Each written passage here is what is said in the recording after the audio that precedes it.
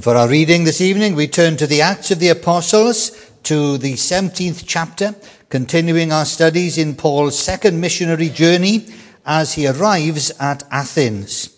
And we there in that 17th chapter read from verse 16 to the end of the chapter, verse 34. Acts chapter 17, verse 16. While Paul was waiting for them in Athens, he was greatly distressed to see that the city was full of idols. So he reasoned in the synagogue with the Jews and the God-fearing Greeks, as well as in the marketplace day by day with those who happened to be there.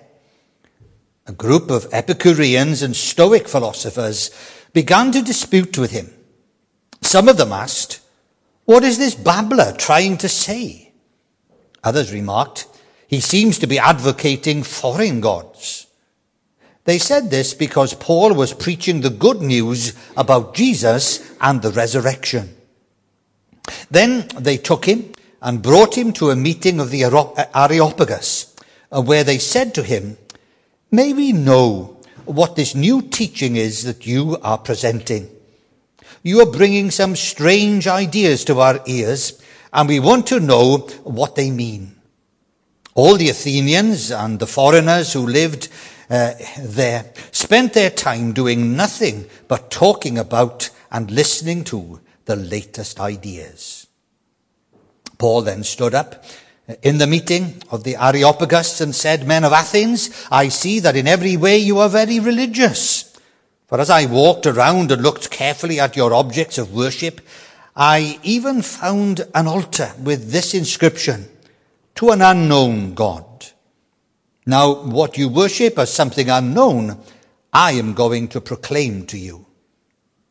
The God who made the world and everything in it is the Lord of heaven and earth, and does not live in temples built by hands. He is not served by human hands as if he needed anything, because he himself gives all men life and breath and everything else.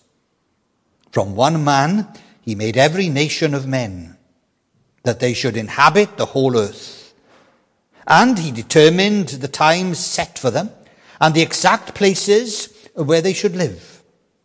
God did this so that men would seek him and perhaps reach out for him and find him, though he is not far from each one of us. For in him we live and move and have our being. Some of your own poets have said, we are his offspring.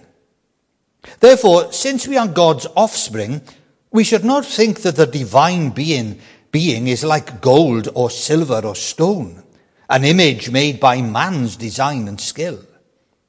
In the past, God overlooked such ignorance, but now he commands all people everywhere to repent. For he has set a day when he will judge the world with justice by the man he has appointed. He has given proof of this to all men by raising him from the dead." When they heard about the resurrection of the dead, some of them sneered, but others said, "We want to hear you again on this subject." At that, Paul left the council. A few men became followers of Paul and believed.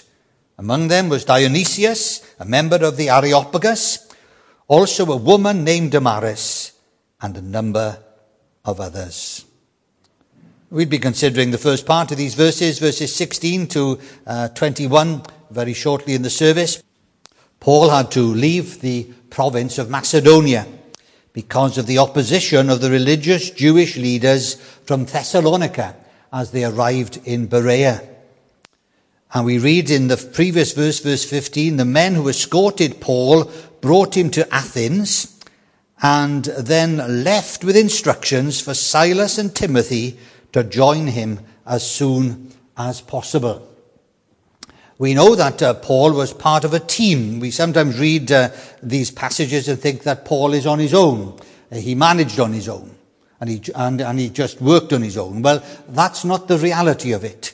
There were those significant others around him who supported him, prayed for him, and encouraged him in all that he did. And so he's in Athens on his own. It's not a holiday. what he's doing, he's waiting now. He's instructed them, left this message, left instructions for Silas and Timothy to come from Berea as soon as they possibly can, so that they then can together take up this new ministry, moving now away from Macedonia. Obviously, Paul would have felt a sense of sadness with that. Do you remember? In the previous chapter 16, he had the vision of a man from Macedonia, come to Macedonia and help us. And that's exactly what Paul and his fellow travelers had done. They preached the gospel in Philippi and seen God working there, in Thessalonica and Berea. And now they're forced on. So there was a sense of sadness in having to leave Macedonia. And he's now come into the Roman province of Achaia. Now, at one time, Athens was part of the province of Macedonia up until 27 BC. But now it was part of Achaia. And so then we are realizing that Paul has moved on into another Roman province. Slowly and surely, if you look at the map, he's in Greece, he's making his way, he will eventually make his way to Rome. He had designs as well on Spain. All that area of what we call southern Europe. And so he spent some time there. He didn't go into the work on his own. What he does, he spends his time, we read, watching, observing, and assessing this great cultural capital of ancient Greece. It had been so for since the 5th century BC. It was included into the Roman Empire some 200 years before Paul arrived here. And so we can imagine, even today, Athens, if you've ever had the opportunity to go there, it's renowned for its architecture, its stunning statues and views. It was a place of great splendor, with a rich history of art and culture and philosophy. Even perhaps if you don't know many of the Greek philosophers, you'll have heard of Socrates. You'll have heard of Plato. Well, these were individuals. Athens was their hometown. And you'd have also heard the one who followed on, Aristotle. Well, Aristotle wasn't brought up there, but he lived there, made it his home. So Athens, those three great philosophers, and we always remember them in the order. I think of the Spar shop. Socrates, Plato, and Aristotle. That's the way to remember how they came in the order in which they did. But what we're noticing here immediately is, though it's a great city, it's a sightseer's paradise. What we read, firstly tonight, is Paul is agitated. He's troubled. Now, what was it? Well, we read, while Paul was waiting for them in Athens, he was greatly distressed to see that the city was full of idols. Now, he'd heard about Athens. He'd probably read about Athens. But now he was seeing it for himself. And very much in a similar fashion as Martin Luther, a German monk, made his way on one occasion to Rome, the celestial, the holy city, with all the thoughts of what it would be like, and the holiness and the godliness of it all. When he arrived there, he was disappointed, more than disappointed. He was bereft to see what was going on, and the indulgences and the money that was being paid, and the sense of a false gospel that was being proclaimed there. Well, in similar manner, Paul comes to Athens, this cultural center of academic knowledge, philosophers, brought up there, spoken there. And then, although a sightseer's paradise, as he said, to so many, he was greatly distressed, greatly troubled, greatly concerned. Now, you would have thought that he could have spent his time just looking round places while he was waiting for his two friends to arrive, just taking in the views. But here's a man with a heart. He has a heart for others, and he also has a heart for God. And as he was there on his own, these feelings now expressed by Luke in this phrase, greatly distressed. And we have in the original language, the Greek language here, this idea of a paroxysm, this sense of something really stirring him up, causing him great anxiety. This greatly distressed was a word that obviously Paul coined for himself there, in the sense that that's how he felt about it. You see, you've got to remember there's no one else there to view Paul, seeing him do this, feeling it. So it's obviously a word that when he comes to give account to Luke of what happened in Athens, this is the word that he uses. He was deeply stirred, deeply distressed by what he saw. Now, what was this feeling? What was it that caused this concern? Well, it's interesting here that we go back into the Old Testament. And we know that although the Old Testament was originally written in Hebrew, 200 years before the birth of Christ, there was a translation of the Hebrew Old Testament into the Greek language.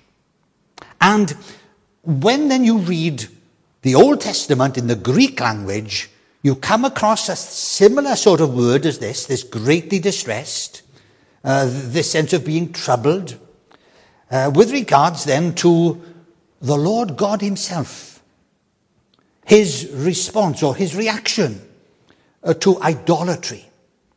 Certainly, though, that amongst his own people. It appears in the account of the golden calf incident recorded in Exodus. And there is an element then of feeling provoked, feeling jealous about it. But jealous not in a bad way. Jealous because someone else is receiving the praise. But jealous in the sense that he had redeemed his people.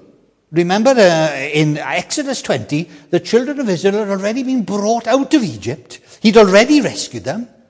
And now they had turned back and were seeking to worship an image cast in the form of a calf. And there's that sense of a jealousy then, a deep grief, a growing indignation that the people who had been redeemed were moving away from those things which they knew to be true. Now, we have to immediately dismiss any thought of Paul being jealous in that bad sense, or of Paul here being in a bad temper. Frustrated, as we've said, because he had to leave Macedonia so quickly, that he's without companionship. And then, when he's on his own, he gets a bit grumpy. And there's none of that here. Although both those things are certainly true, as we've mentioned in the introduction. Why he's greatly distressed is that he sees this city, this great city with all its history, he sees it as being a city full of idols. It moved Paul. You've got the Acropolis. You've got the Parthenon. And the Parthenon was a wonderful structure. In it there were these statues to all the sort of known gods, whether of the Greek or of the Roman world.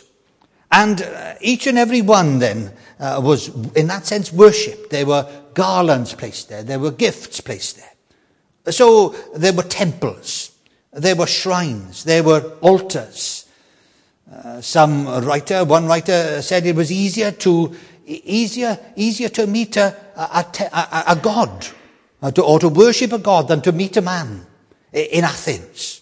On every corner, every street, there were these places which again were there to sort of celebrate or to sort of draw attention to these multiplicity of gods, this polytheism. So many. And Paul is troubled by this. Now, let's ask a question this evening immediately. If you're a believer, what moves you? Well, we say, we over the Christmas films, perhaps we've watched a little bit, and we've had the sad little story about the child, perhaps, who didn't have parents, and then they go through some troubles, and we feel ourselves moved in regards to that. And some of the things that move us, perhaps, are on an emotional level. Nothing wrong with that, but it has to be much more than that. What troubles you? Perhaps as we enter into 2023, what troubles you about our town, Ingosainen? What troubles you about the capital city? What troubles you about the country? What troubles you about the world, about Europe? What we're going into again as we are picking up the news about what's continuing to happen in Ukraine. How do we feel about a country now dominated by non-Christian ideology? For that's where we're at. In reality, we were never a Christian country. Those people who say we were once a Christian country, they don't understand. Even in the Victorian age, less than 30% of people attended church buildings, let alone those who actually believed. But we certainly now have moved to that point where we're in a time similar to Athens. Great emphasis upon academics, intellectual knowledge, other things, but a move completely away. We're back to this sort of a pagan background. Well, what moves you? Well, we might think what moved Paul was his deep pity for the Athenians, that they were ignorant of the true and living God. And that should certainly be something that should move the heart of any preacher and should move the heart of any Christian as well, in prayerful compassion and concern. We must have a love and a concern for the lost. But it seems very clearly here that with noting the references that we were made mention to in the Greek translation of the Old Testament, what was really stirring Paul's heart was his awareness that the second commandment of the 10 that God gave to Moses for his people on Mount Sinai was flagrantly being disregarded. The second commandment reads, "You shall not make for yourself an idol in the form of anything in heaven above, or on the earth beneath, or in the waters below. You shall not bow down to them or worship them." And Paul felt the great dishonor that all that he had observed and viewed in Athens, all this brought dishonor to the glorious name of the God of heaven and of earth, the God of all creation, the God who is the creator and the sustainer of all, and the God also who is the redeemer of all who trust in Christ. How then is this relevant to us this evening? How can we perhaps relate to Paul being stirred in his heart in Athens to how we should feel? What should be moving us as we enter into 2023? Well, the idea is certainly behind this phrase, full of idols, was that here was a place that was smothered by them. Smothered by them.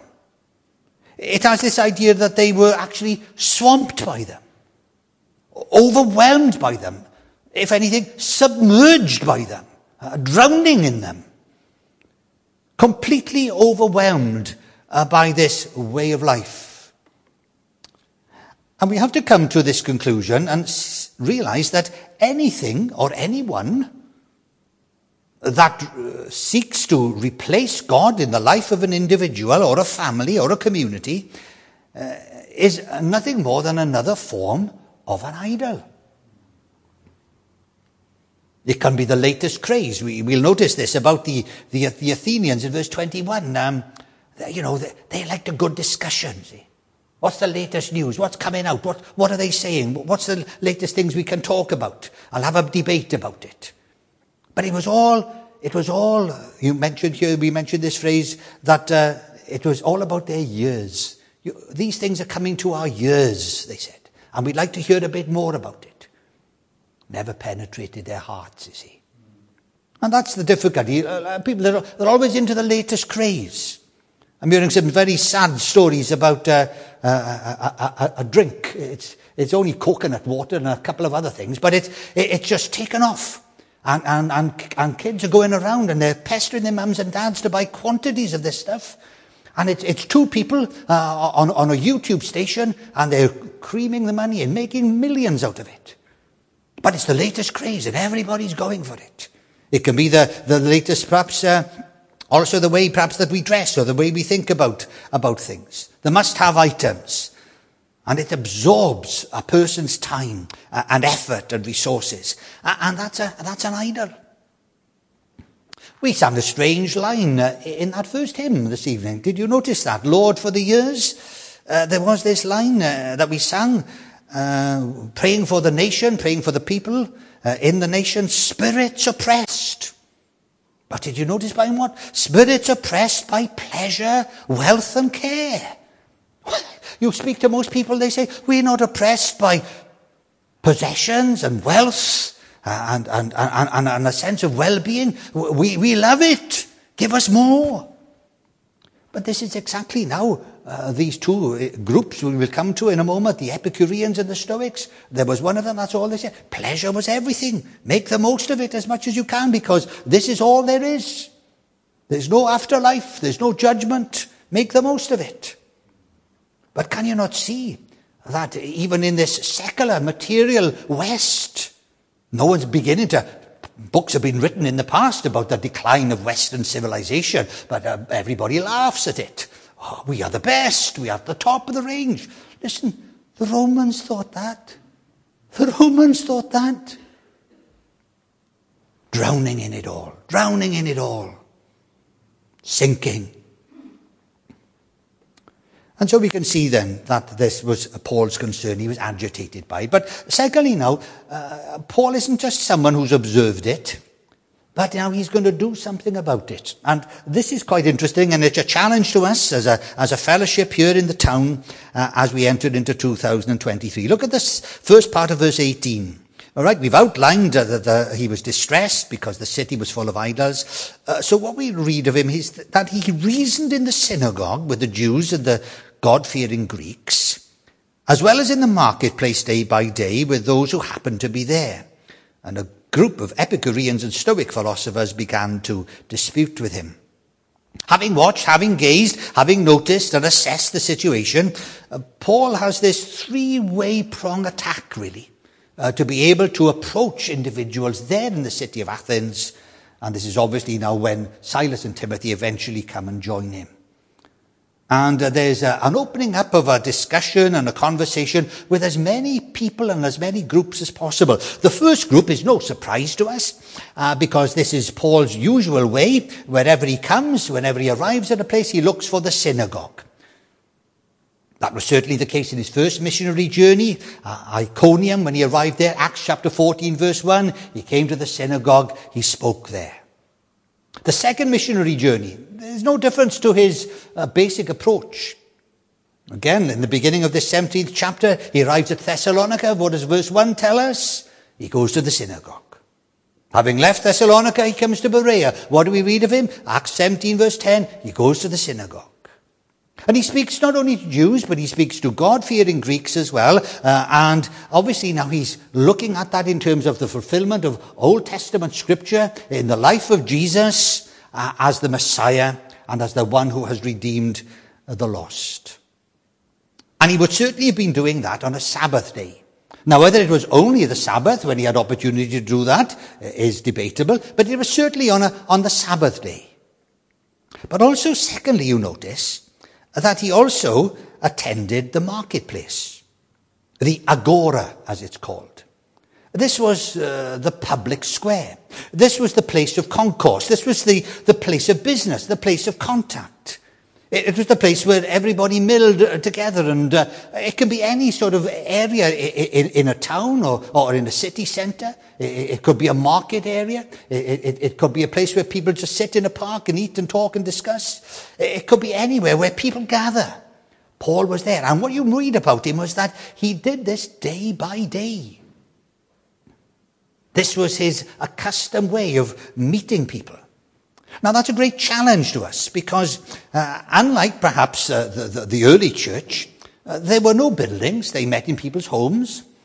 And we're so grateful for our buildings, so grateful for the opportunity that we haven't got to sort of find some chairs and you've got to walk half a mile up to somebody's house and take your chair on your back and then sit down. No, these things are wonderfully arranged, but if we're on the back foot, if we're only within the building and not picking up what Paul is saying here about being out in the marketplace, and whatever that means, it can be somebody who has a business, they have an opportunity to meet people, or they walk up and down the high street having conversations with people, and this is intentional. This is deliberate. This is a concern to make contact with people. And, interestingly enough, some commentators say this was exactly, and Luke picks it up, this is exactly the sort of thing that Socrates used to do when he lived in Athens. Now, he had some ideas, some good ideas, some strange ideas, but he'd stop to talk to anybody who'd be willing to stop and listen to him. Well, in like manner now, Paul is doing the same. And he's doing it day by day. And that's the second thing, that he's out then in the public square. He's taking it out there.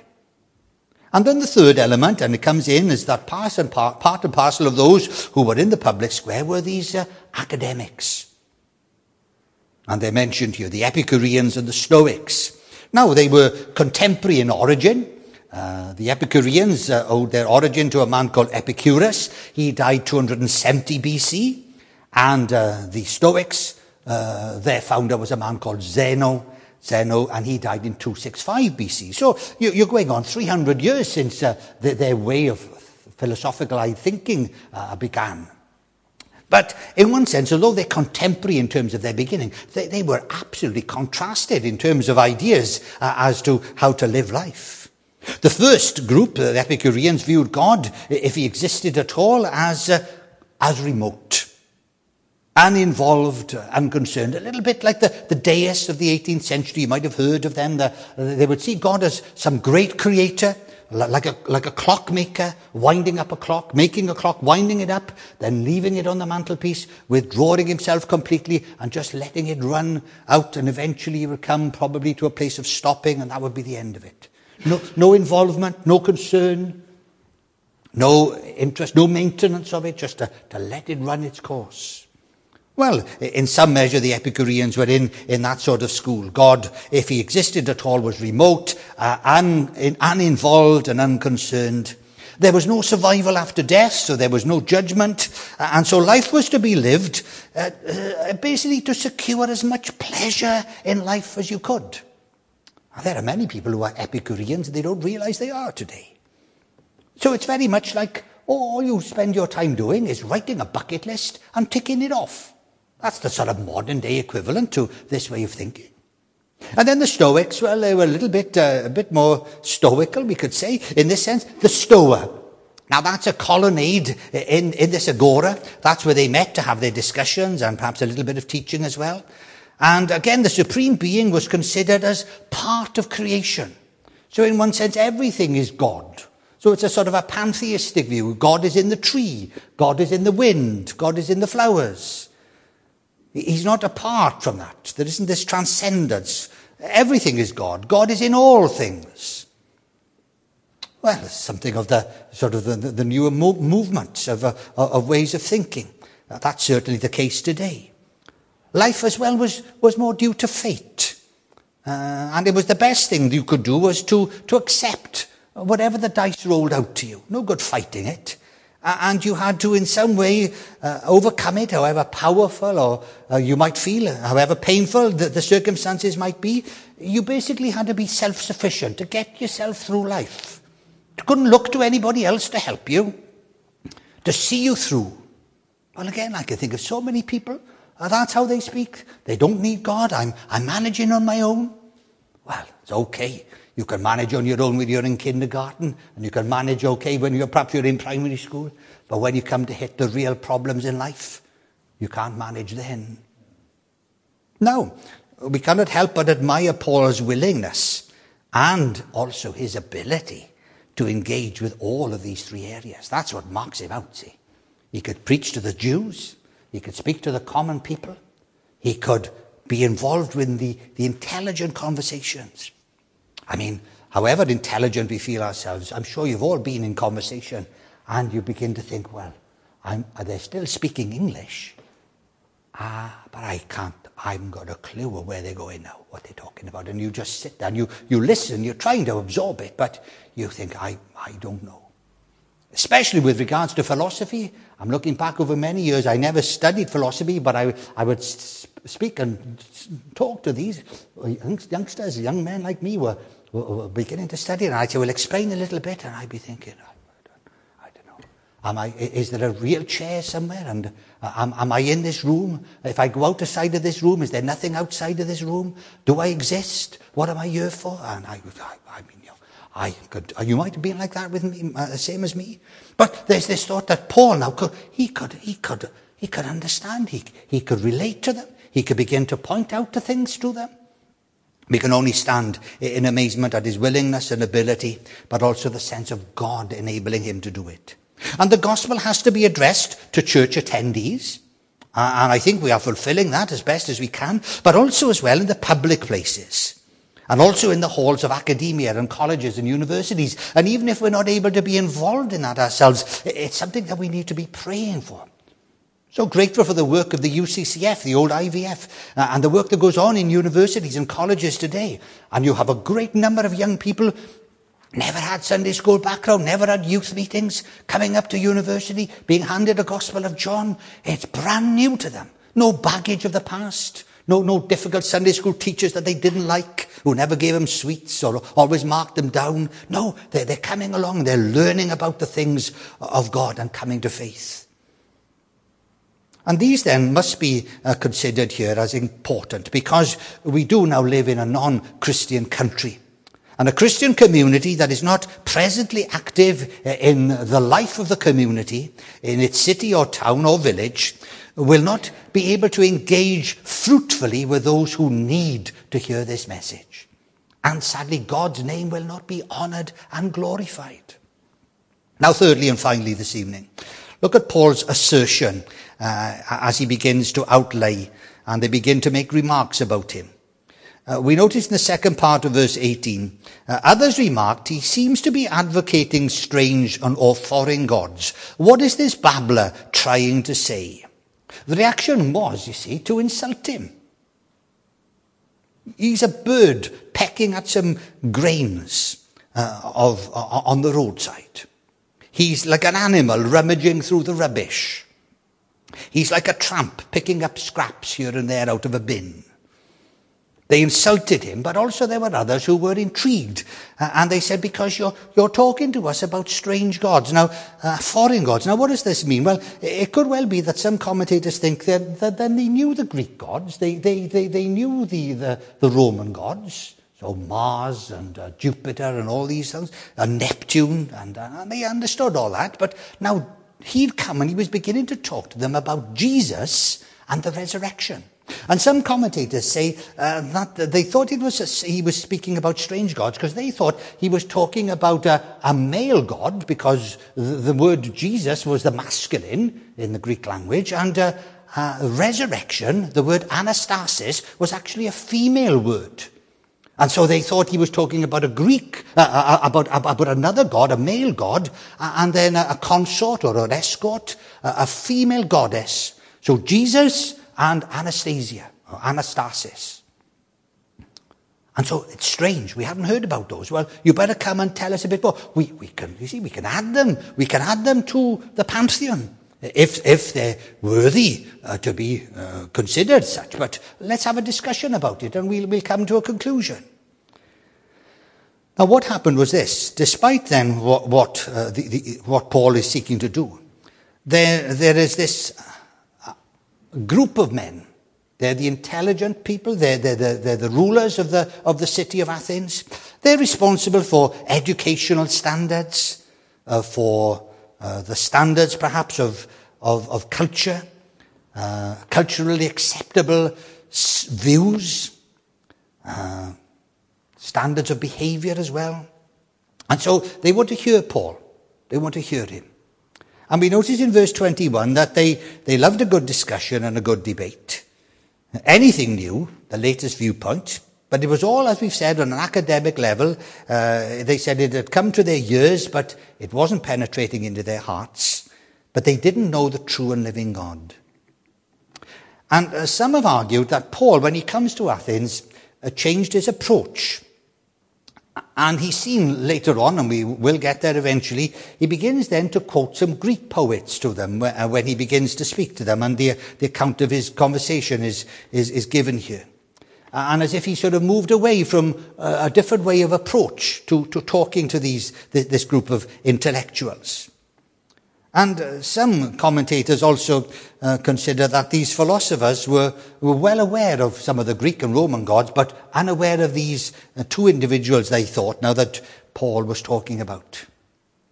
Some say that Paul didn't speak about Jesus Christ so clearly and plainly, just spoke about Jesus and the resurrection. And some say there were those who perhaps, if Paul had talked about the death of Jesus on the cross, we know that from 1 Corinthians, we read the verses, it's foolishness.